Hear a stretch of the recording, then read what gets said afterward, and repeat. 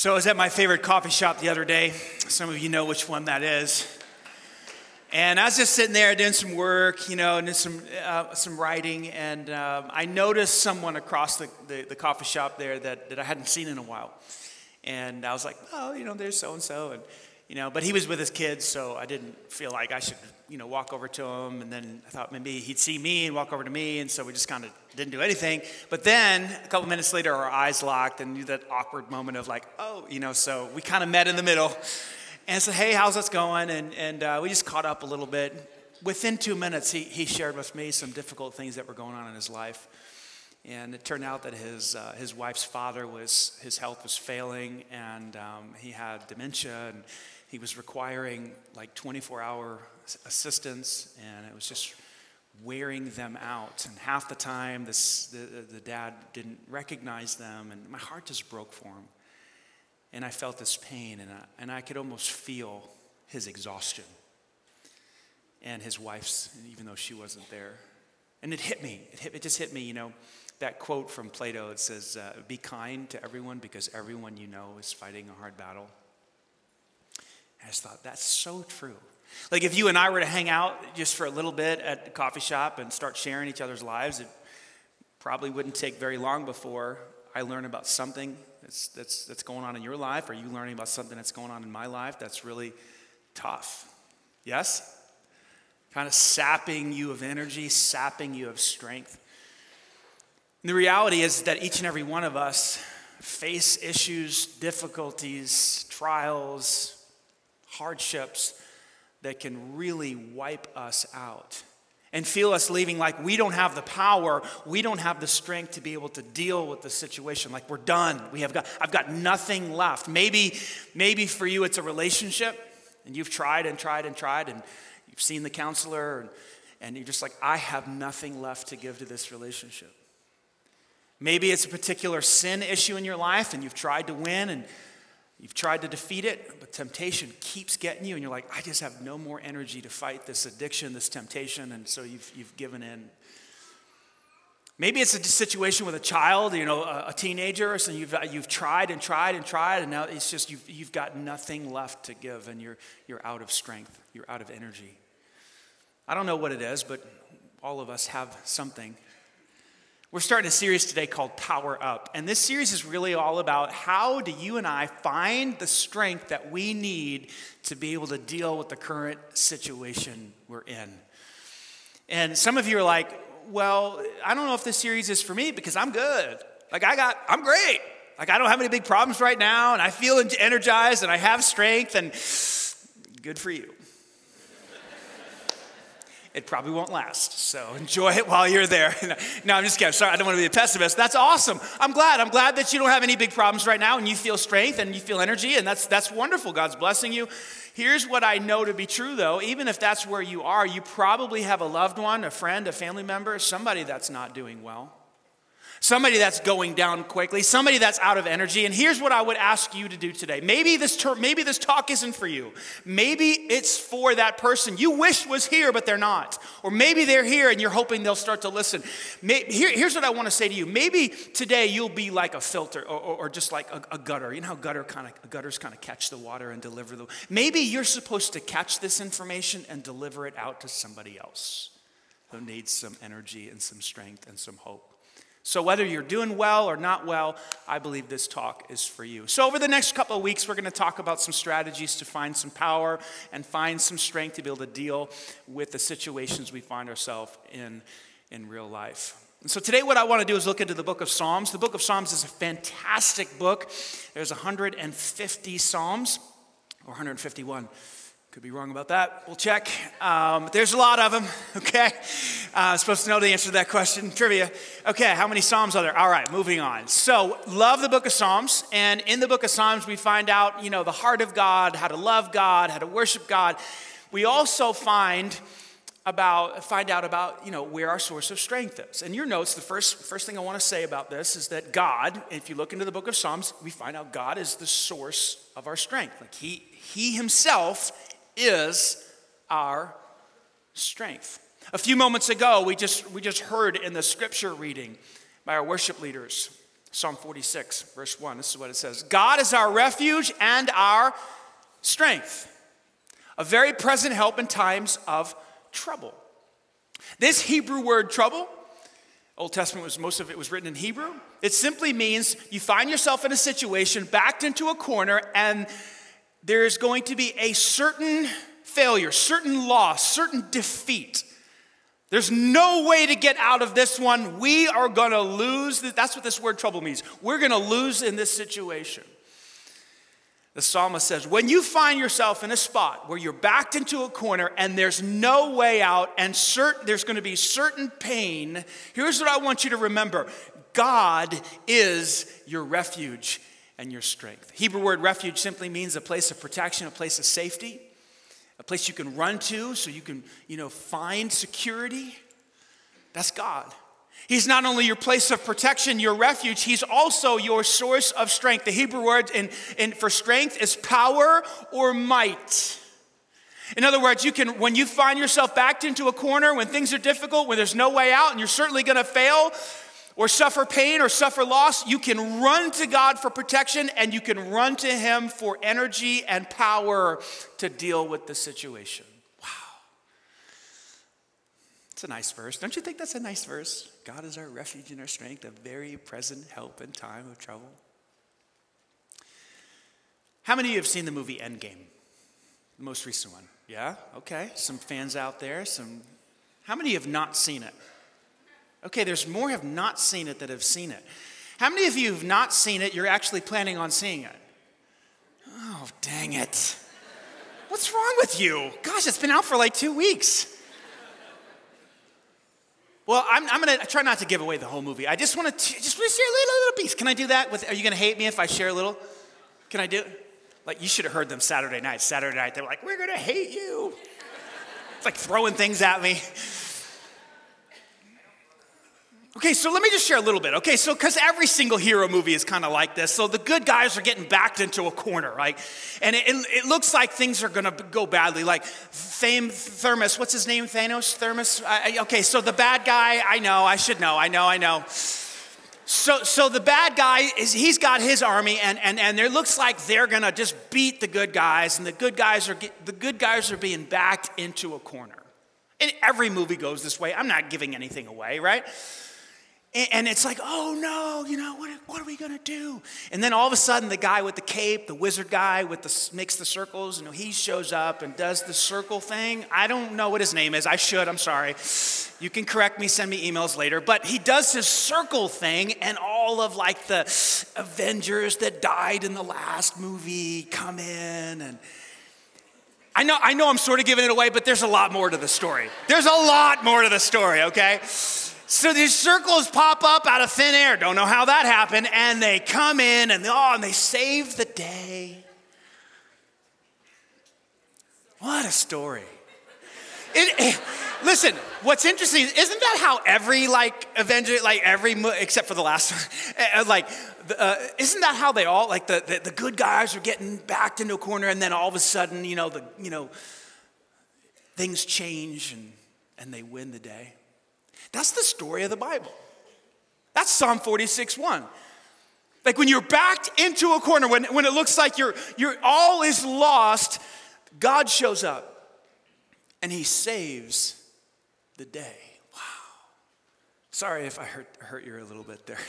I promise there's a lot more to the story. You should still go see it. Amazing. If we can get to see God this way, if we can view him this way as the rescuer, as a very present help in times of trouble, it would change our lives. In your notes, I wrote this. Something amazing would happen. If we believed that God is our refuge and strength, a very present help in time of trouble, fear would be eliminated from our life. Look with me at verse 2, Psalm 46, verse 2. Therefore, that's an important word. If God is our refuge and our strength, a very present help in time of need, therefore, in view of that truth, if you and I can get there, therefore, we will, say it with me, not fear. Fear will be banished from our lives. Though the earth gives way, though the mountains be moved into the heart of the sea, picture earthquakes, picture all hell breaking loose on earth. Though its waters roar and foam, picture a tsunami coming over, just swallowing up the earth. Though the mountains tremble at its swelling. The author of Psalm 46 is exaggerating. He's saying, picture the worst case scenario, like Armageddon, like you've seen the movies. Even though everything looks like it's over, we will not fear. Why?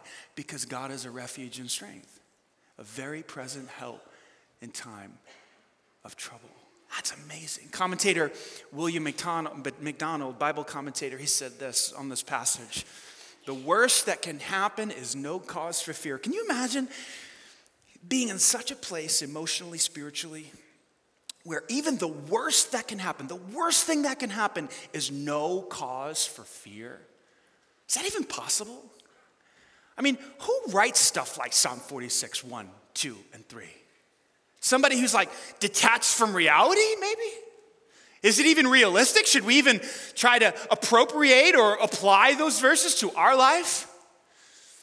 I think we can. And here's why. Because Psalm 46, 1, 2, and 3 is actually written in response to an event that took place 700 years before Jesus was born.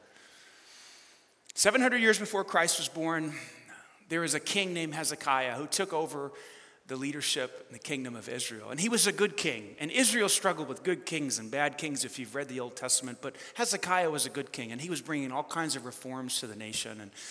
And things were really going well. At the same time, there was this other king named Sennacherib. Say that 5 times. Sennacherib.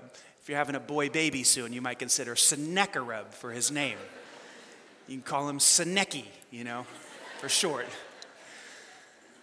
King Sennacherib was a bad dude, and he led this nation called Assyria, and they were merciless, and they were massive, and they were just taking over the world.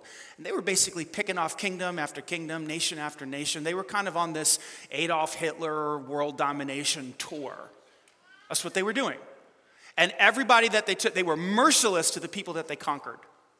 And so guess who was next in line as the Assyrians kind of were taking over the world? Well, it's the nation of Israel. So they invaded the northern part of the kingdom, and they took over the northern part, and then they invaded the southern part of Israel, and they were doing really well, and they finally got to the walls of Jerusalem. This is a historical event. You can look it up. They get to the walls of Jerusalem, and they're about to invade, and they wait. And King Hezekiah sees what's going on, and he knows that they're backed into a corner. He knows they're in some deep trouble. He knows he doesn't have an army to fight these guys there. Certain death is going to happen. Look with me in 1 Kings chapter 19. Watch what happens. It is true, Lord, that the kings of Assyria have destroyed all these nations, and they've thrown the gods of these nations into the fire and burned them. But of course the Assyrians could destroy them. They were not gods at all, only idols of wood, stone, shaped by human hands. In other words, God, I know why King Sennacherib has been so successful. Like these other kingdoms, they have no God. The gods that they've made, they're fake, they're not real. But you are the real God. Listen to his prayer. Now, O Lord our God, rescue us from his power. Not because we have great armies, not because you've given us all these soldiers. No. Because you're God. Then all the kingdoms of the earth will know that you alone, O Lord, are God. God, you're it. You're the creator of the heavens and the earth. You have all the power. And we believe that you can save us from this massive army and from certain annihilation. Look what happens in verse 35. That night, the angel of the Lord, not 10 angels, not 100 angels, not 1,000 angels, just one. That night, the one angel of the Lord went out to the Assyrian camp and killed 185,000 soldiers. He's got to sit down. Think about that. One angel wipes out an entire army. The next day, watch what happens. When the surviving Assyrians woke up the next morning, they found corpses everywhere. I would think so. So everywhere they stepped was another corpse. See, it's in response to this event, certain annihilation, that Psalm 46 was written. Listen to it again. God is our refuge and our strength, a very present help when the Assyrian army is outside the walls of the city and they're about to come in when the sun rises and wipe us out. A very present help in time of trouble. The question then is, this is a great story, but the question is, okay, does that all apply to me? Like, can I claim this for myself? Can I count God to be my refuge and my strength when I face times of trouble, when I'm backed into a corner, when the relationship is terrible, the marriage has gone sour, or I got this problem with my child, or I'm facing this sickness with cancer? Can I claim Psalm 46, 1 through 3 for myself? And the answer is yes, you can. Robert Morgan, in his book, The Strength You Need, he writes about this story. Listen to what he has to say. If God could save Hezekiah and his city from annihilation, he can surely help you and me in the distresses of our life. That's the application. Like, if that's what God can do for him, then he can. If God can deliver Hezekiah and the nation of Israel and Jerusalem, then he can certainly deliver me in my situations. Yes, in fact, it's true. Psalm 46, 1, 2, and 3 is for you, and it is for me as people of faith. Now, I think that's pretty good news. Don't you think that's pretty good news? Are you excited about that? I think it's awesome. And we have to understand that this applies to us. But what I've noticed is that many, many people of faith, many Christians will agree with Psalm 46, 1 through 3, and even agree with Psalm 23, verse 4. And some of you have it memorized. Even though I walk through the valley of the shadow of death, I'll fear no evil because you are with me. Your rod and your staff, they comfort me. You say, oh yeah, I believe that. I believe Psalm 46, 1, refuge, strength, therefore, very present help in time of need. Therefore, I will not. You say you believe that, but then practically speaking, as you go through your life and trouble hits, or relationship goes bad, or there's a diagnosis of some sort, you give in to fear. In other words, we know what the book says. We know that we shouldn't live with fear. We know that it's possible to live without fear, but there we are, because of the negative circumstances, plunged into fear. For all intensive purposes, we're practical atheists. Saying that we're believers, coming to church on Sunday, hearing this, reading this, but then when we go out and we face difficulty, we cave into fear. We have a very difficult time taking what we hear and applying it to our life such that we live without fear. I know that's hard to say, and I know that's hard to hear, but it's true. Many Christians are completely dominated by fear, even though the Bible says that we can live without it. So the question we got to answer then is, how do we work this out in our lives? The question is not, can you quote Psalm 46, 1 through 3, or Psalm 23, verse 4? Oh yeah, I can quote it, but I can't live it. What is it? It doesn't matter if you can quote it. It doesn't matter if I can quote it or even teach it. What matters is, have I worked it out in my life such that I have strength to deal with the problems I'm facing? Yes? How do we do that? Well, Psalm 28, verse 7 tells us how. Listen, the Lord is my strength and my shield. Just a fact. This is what the psalmist is saying. The way I live my life, he's my strength, he's my shield. How does that work? Watch this. I trust in him with all my heart. This is the answer. How do I live out this truth? How do I apply this truth to my life? I and you must put our full trust in him, our whole heart, mind, will, emotions, desires, hopes, dreams, situations, problems, difficulties. We take all of ourselves, our whole heart, and trust him with the entire package. When we do that, watch what happens. He helps me. He assists me. He supports me. He saves me, he rescues me, and my heart is filled with joy. And then what happens? I burst out in songs of thanksgiving. Did you know that Psalm 46 is a song? In fact, all of the Psalms are songs. They're responses. They're people writing music because something has happened and they can't hold it in, and there's joy and they're excited, and so they start to burst out with songs of thanksgiving because of what God has done. God is our refuge and strength, a very present help in times of trouble. I can't sing it, but it is a song. How do we get to this point where we can trust? In fact, let me back up. What is trust? Like, that's a difficult idea to get our brains wrapped around. Well, let's go to Webster, because that's always a reliable source to kind of get a definition. Don't you agree? This is what Merriam-Webster had to say. Trust is the belief that someone or something is reliable, good, honest, or effective. Reliable, good, honest, or effective. I believe that this chair is reliable, it's effective, it will work, and therefore I will do what? I will sit. I will rest all of my weight on this chair because I trust it. When we trust someone, we enter into a business partnership with them. Or we enter into a relationship with them because we believe that they're honest, they're going to tell the truth, that they're reliable, they're going to do what they said they were going to do, right? Trust is so important. So to trust God simply means, God, I trust that you're good, I trust that you're reliable, I trust that you're effective. I'm going to take my whole life and I'm going to rest it upon who you are. That's the secret to finding strength for life. That's the secret to living without fear. You with me, yes or no? You can talk to me, it's okay. Throw something at me, speak to me, argue with me. Let me know you're alive. That's the secret to finding strength, is trusting in God, believing He's good, He's reliable, He's trustworthy, He's effective. I can take my whole life and rest it upon His character.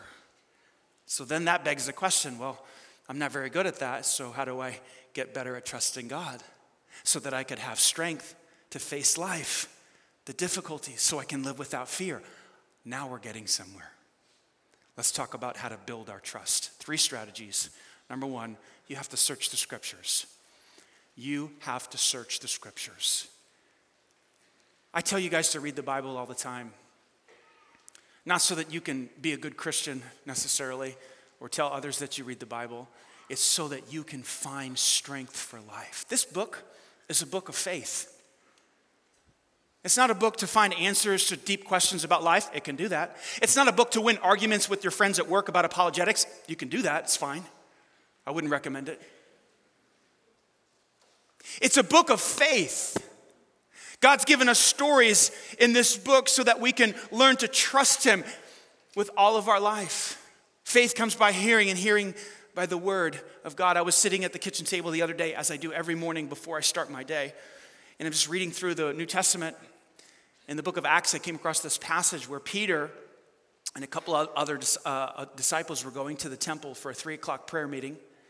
And there was this man, this beggar at the front of the temple, and he asked for money. Peter said, I don't have silver, I don't have gold, but here's what I do have. And he says, stand up. Watch what happens in Acts chapter 3.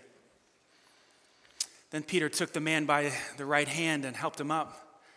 And as he did, the man's feet and ankles were instantly healed and strengthened. Listen, he jumped up, stood on his feet, and began to walk. Then, walking, leaping, and praising God, he went into the prayer meeting with them. Just sitting at my table, at the kitchen table, cup of coffee, my journal is out before the day starts, and I just read this story. I'm like, wow, look at what you do. Look at your power. After the miracle happened, people started to praise Peter. They started to worship Peter. Peter's like, no, don't do it. Like I'm an idiot. Like I denied Jesus 3 times. Like I'm the goofy one that jumped in the water. Like one time Jesus had to call me Satan and said, get behind me, Satan. Like, don't worship me. Now he didn't say all that, but I bet he was thinking it, yes? He says, no.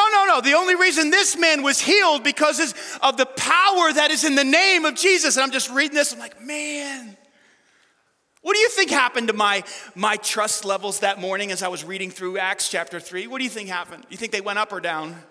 They just went up, just a little bit. Every day a little bit, every day a little bit. More stories, more faith, more trust, up. Well, that means more strength for me. That means for me there's more faith and less fear because I read this book. Some of you are like, I don't have time to read. Well, then I guess your trust isn't going to grow. And your strength isn't going to grow. If you don't have time for that, I can't help you. Search the scriptures daily. Secondly, you want to build your trust, look at what God is doing in the lives of others. God is at work in people's lives, man. Just pay attention. When I was in London a couple of weeks ago, one of the pastors stood up and he was talking about what God was doing in his church, Seacoast Church here in the States. And he started off by saying this. He said, look, I'm not a charismatic pastor. We don't have a charismatic church. We don't focus on the gifts of healing and tongues and all that stuff. We don't do all that stuff. We're just very, very, very just normal church. But something's going on in our church. And people are asking for healing, and I'm praying for them, and they're getting healed. He's just talking up in front of about 100 pastors, and my cynical side of me, I'm like from New York, so everything I hear is like, yeah, like, what are you pulling? Are you telling this story so more people can come to your church? Like, what's going on? And so I was real cynical, real skeptical, but then as I listened, that started to fade a little bit, and after it was over, I circled back with this pastor, and I said, hey, tell me more about your church, what's going on? And he started talking about these individual people, like with names and faces, not faces, but names, and this person got healed from cancer, and this person got healed from this, and it's like, wow. He told me some more stories. And I just listened. We talked for about 30 minutes. And then he said this at the end of the conversation. He said, it's amazing, and I really can't explain this, but when I lay hands on somebody and pray for their healing, there's like a 60% chance they get healed. I was like, wow. I've never heard that in my life. And this guy wasn't goofy. He wasn't weird. He was just, you can check out Seacoast Church. You can look them up. They're just like us, just like multi-site church, just like us. And all the skepticism and that cynicism kind of fell away. And I started to see that God is genuinely doing a miraculous work through this pastor and through this church. And what do you think happened to my trust level for God? It just bumped up a little bit. Now, when I pray for people, I'm praying a little bit different. Like, okay, God, like I have a little bit more faith. Would you heal this person? Would you do something miraculous in their life? And so I'm praying bolder prayers, more faithful, trustworthy prayers. Look at what God is doing in the lives of others, and your trust levels will go up. Search the scriptures, your trust levels will go up. Let me give you this third one. Reflect on what God has done in your life. Listen, you're here, right? Which means you got out of that trouble. Or at least you're out of it right now for a little while. Otherwise you wouldn't be here, yes? Has God been faithful to you at all? Has he ever shown up for you in the past to deliver you or save you? Yes or no? Yes or no, right? So all you have to do, listen, all you have to do is kind of go back and do a little bit of reflection, a little bit of review. Like, remember that one time we got in that spot and there was no way out, and then God showed up? Or the check came in the mail? Or the job changed, or the situation, or my son came home, or whatever? It's like, oh yeah, wow.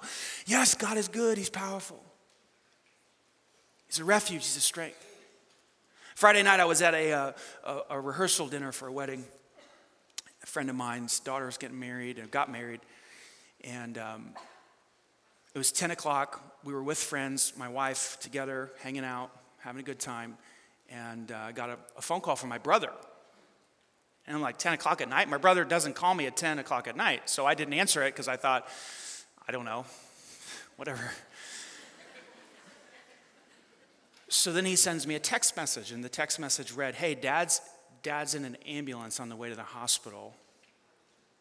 Call me as soon as you can. So I got out on the porch of this place and called my brother, and they said, yeah, they took dad to urgent care, and they said he has a blood infection. Now, for a blood infection for my dad is a serious, serious situation because he's had 3 open heart surgeries.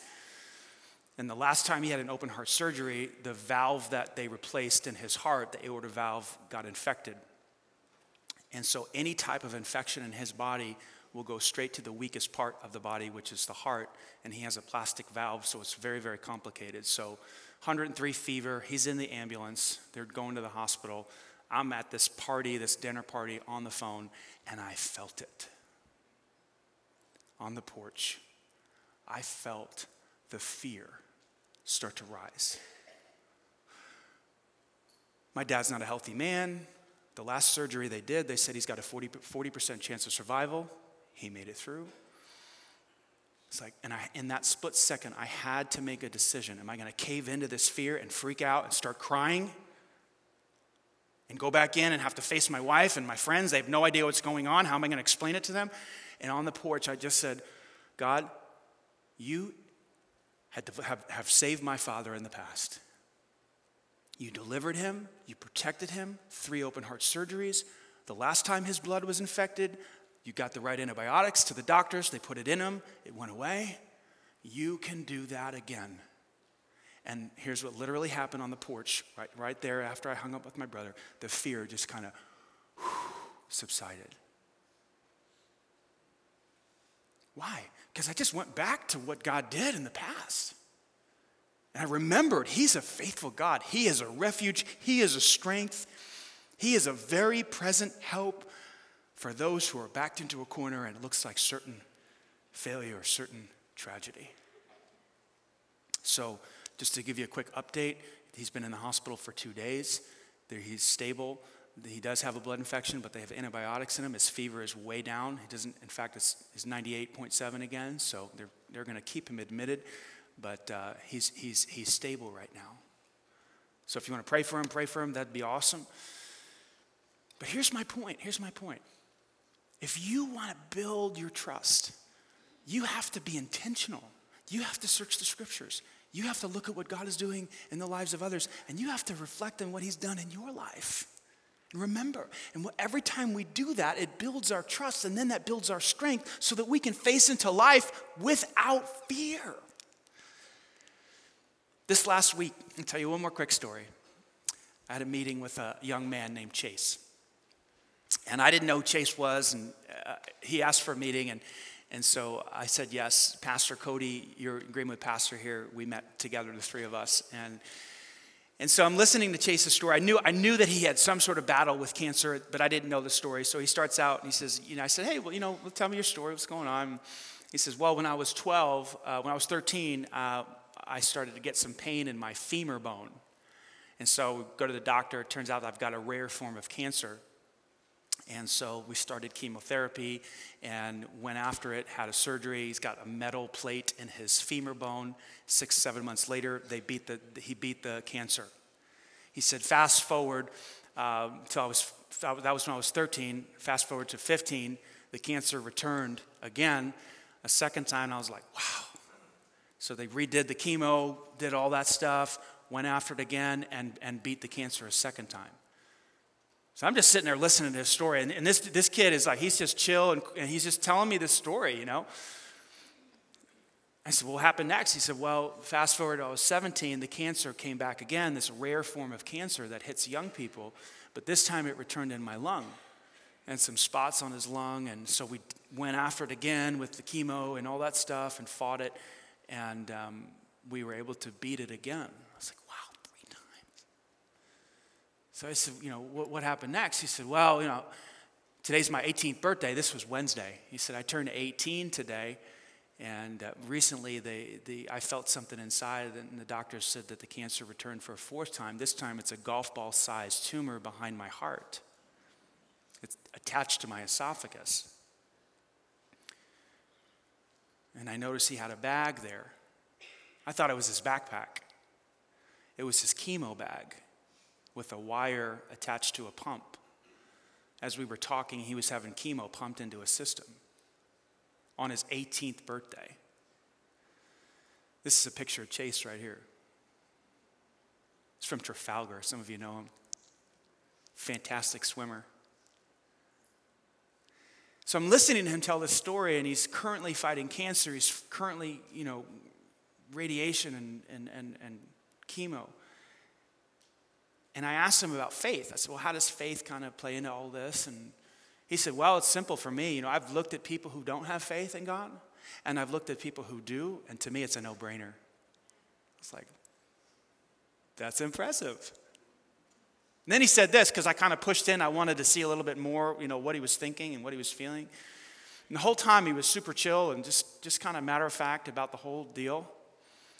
And he made this comment. I thought it was unbelievable. He said, this cancer may keep coming back and it may kill me and I may be dead in 3 years.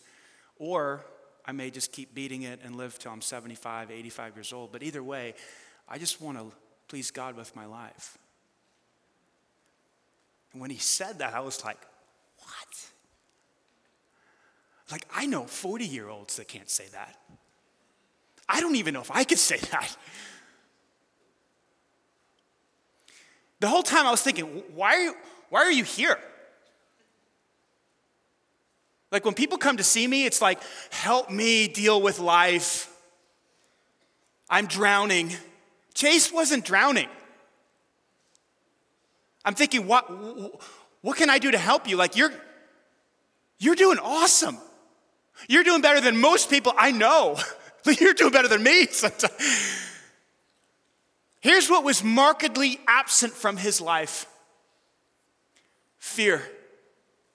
He didn't even fear death. So I said, dude, what can I do for you?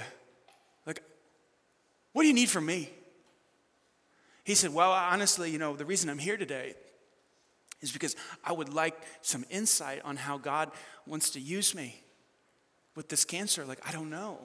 Like, what's his plan? Whatever his plan is, I just want to do it well. I was like, wow. That's unbelievable.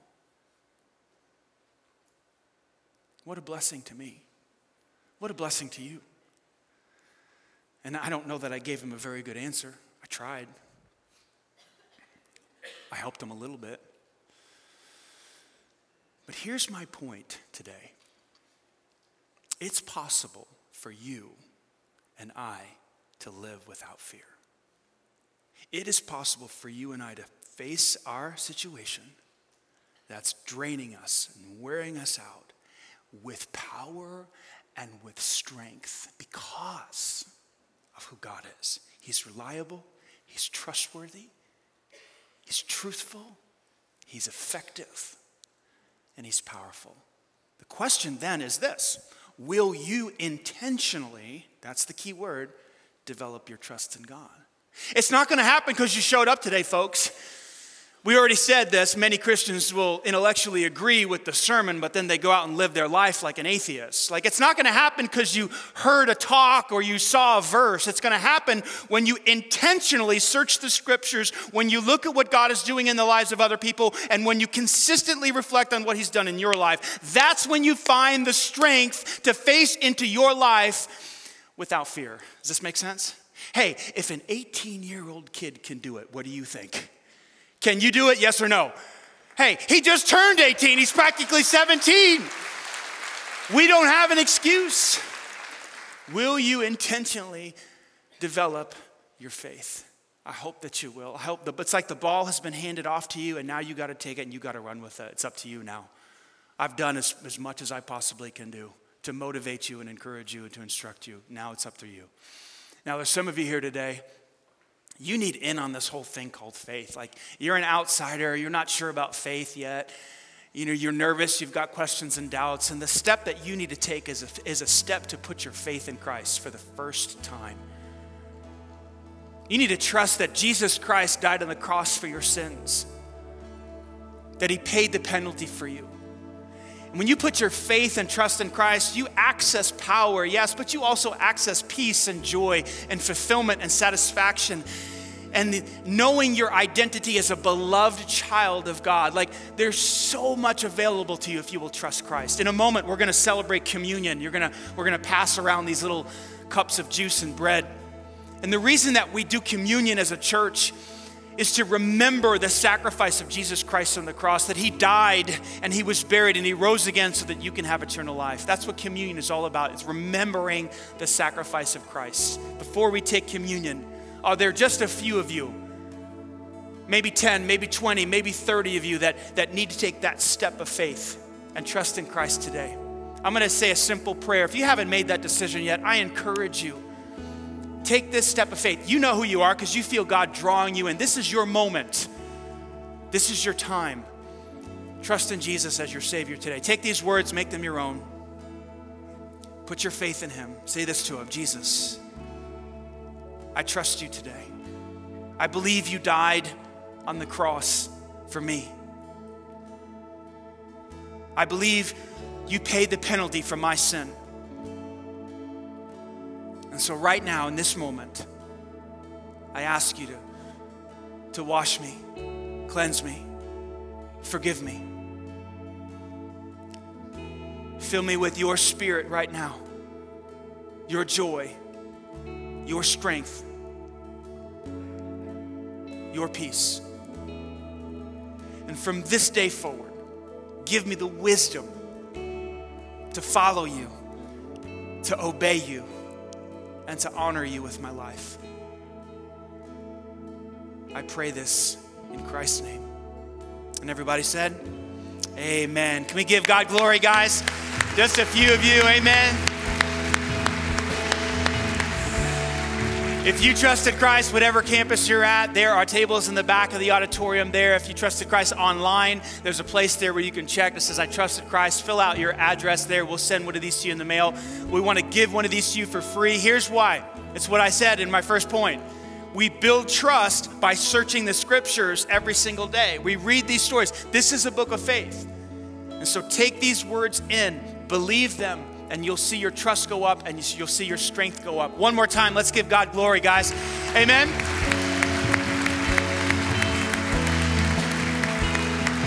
Now, all across all of our campuses, we're going to celebrate communion. This is an opportunity for believers. If you're a believer, this is your moment. If you're not yet a believer, just observe and watch and listen in. But if you're a believer, when we receive communion, essentially what we're doing is reflecting, we're remembering the love, the sacrifice, the mercy, and the grace of Jesus Christ, the spilled blood of Christ, the broken body of Christ. Jesus said one time, he said, take this juice, drink it in remembrance of me. Take the bread, eat it in remembrance of me. Every time you do it, Jesus said, you are declaring my death until I return. So I'm going to have the ushers come down, and in just a moment, they're going to pass the buckets. Here's what I'd like you to do. Just a little bit of instruction here as the ushers come forward at all of our campuses. As the buckets pass, just grab one of these if you're a believer in Christ and hold on to it just for a second. Don't open it yet. Don't drink it yet. Don't eat it yet. I'd love to do it together at all of our campuses and all of our microsites. Just hold on to it as you grab it as the buckets pass. And I just want you to have a few moments of reflection. Don't rush into it.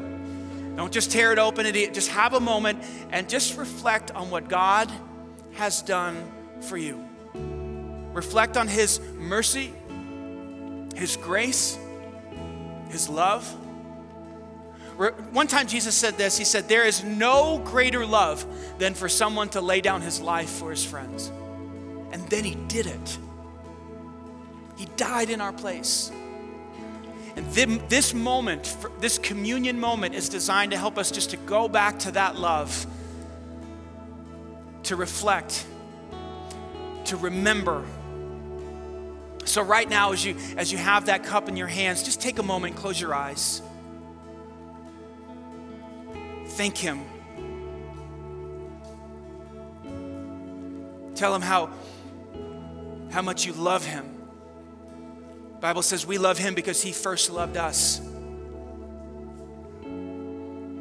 Express your gratitude. The gift of grace. The gift of mercy. Before you open it, before you drink, just remember the humiliation, the crown of thorns that was placed on His head, that pierced His brow. Remember that they mocked Him. Remember that they spit in His face. Remember that they pulled on His beard and pulled it out. Remember that they took a stick and they hit Him over the head. Remember that they took a cord and they whipped Him time and time again. Remember the humiliation. Remember the nails that were placed through His hands and placed through His feet. Driven through His hands and driven through His feet for you.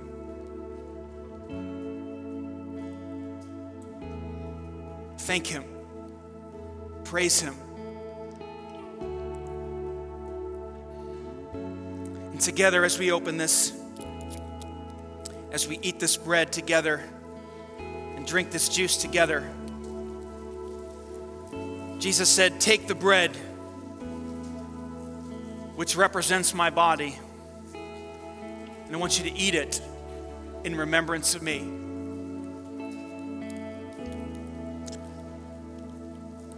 Then he took the juice, the wine, and he said, every time you drink it, I want you to drink it in remembrance of me.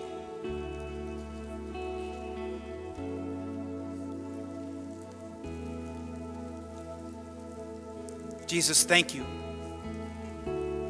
Thank you for your love. Thank you for doing what we needed most. Forgiveness of sins, eternal life, peace, joy, fulfillment, strength.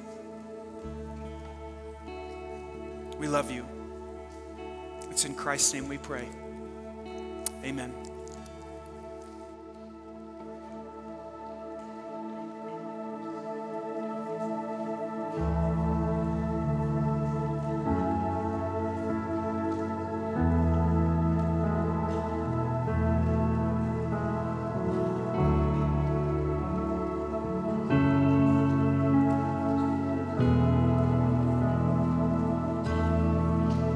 You give life, you are love.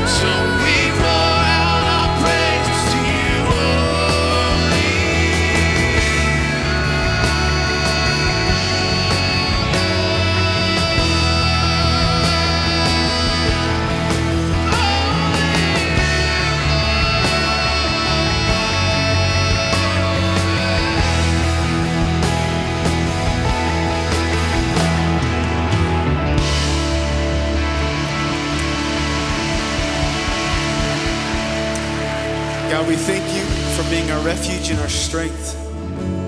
You tell us there's no need to fear, but to put our trust in you because you've promised to be with us. God, show us how to pay attention to your goodness and your faithfulness in our lives, in the lives of others, and in the world around us. Strengthen us as we leave this place to put our trust in you no matter the circumstance. God, we love you. I praise in Jesus' name. Amen. Let's leave this place and go intentionally develop our trust in God. We'll see you next weekend. Bring a friend.